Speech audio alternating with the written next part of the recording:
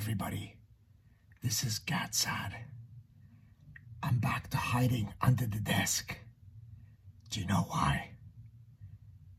Do you remember what today is? January 5th. So what's tomorrow?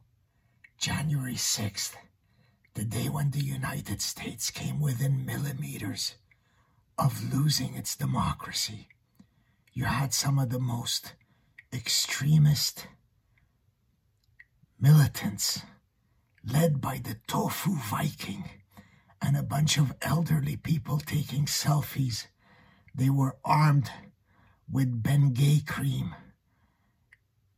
That's how close the US came to losing their country.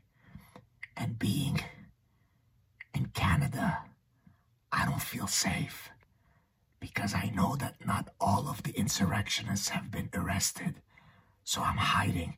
I gotta go. Bye, ciao.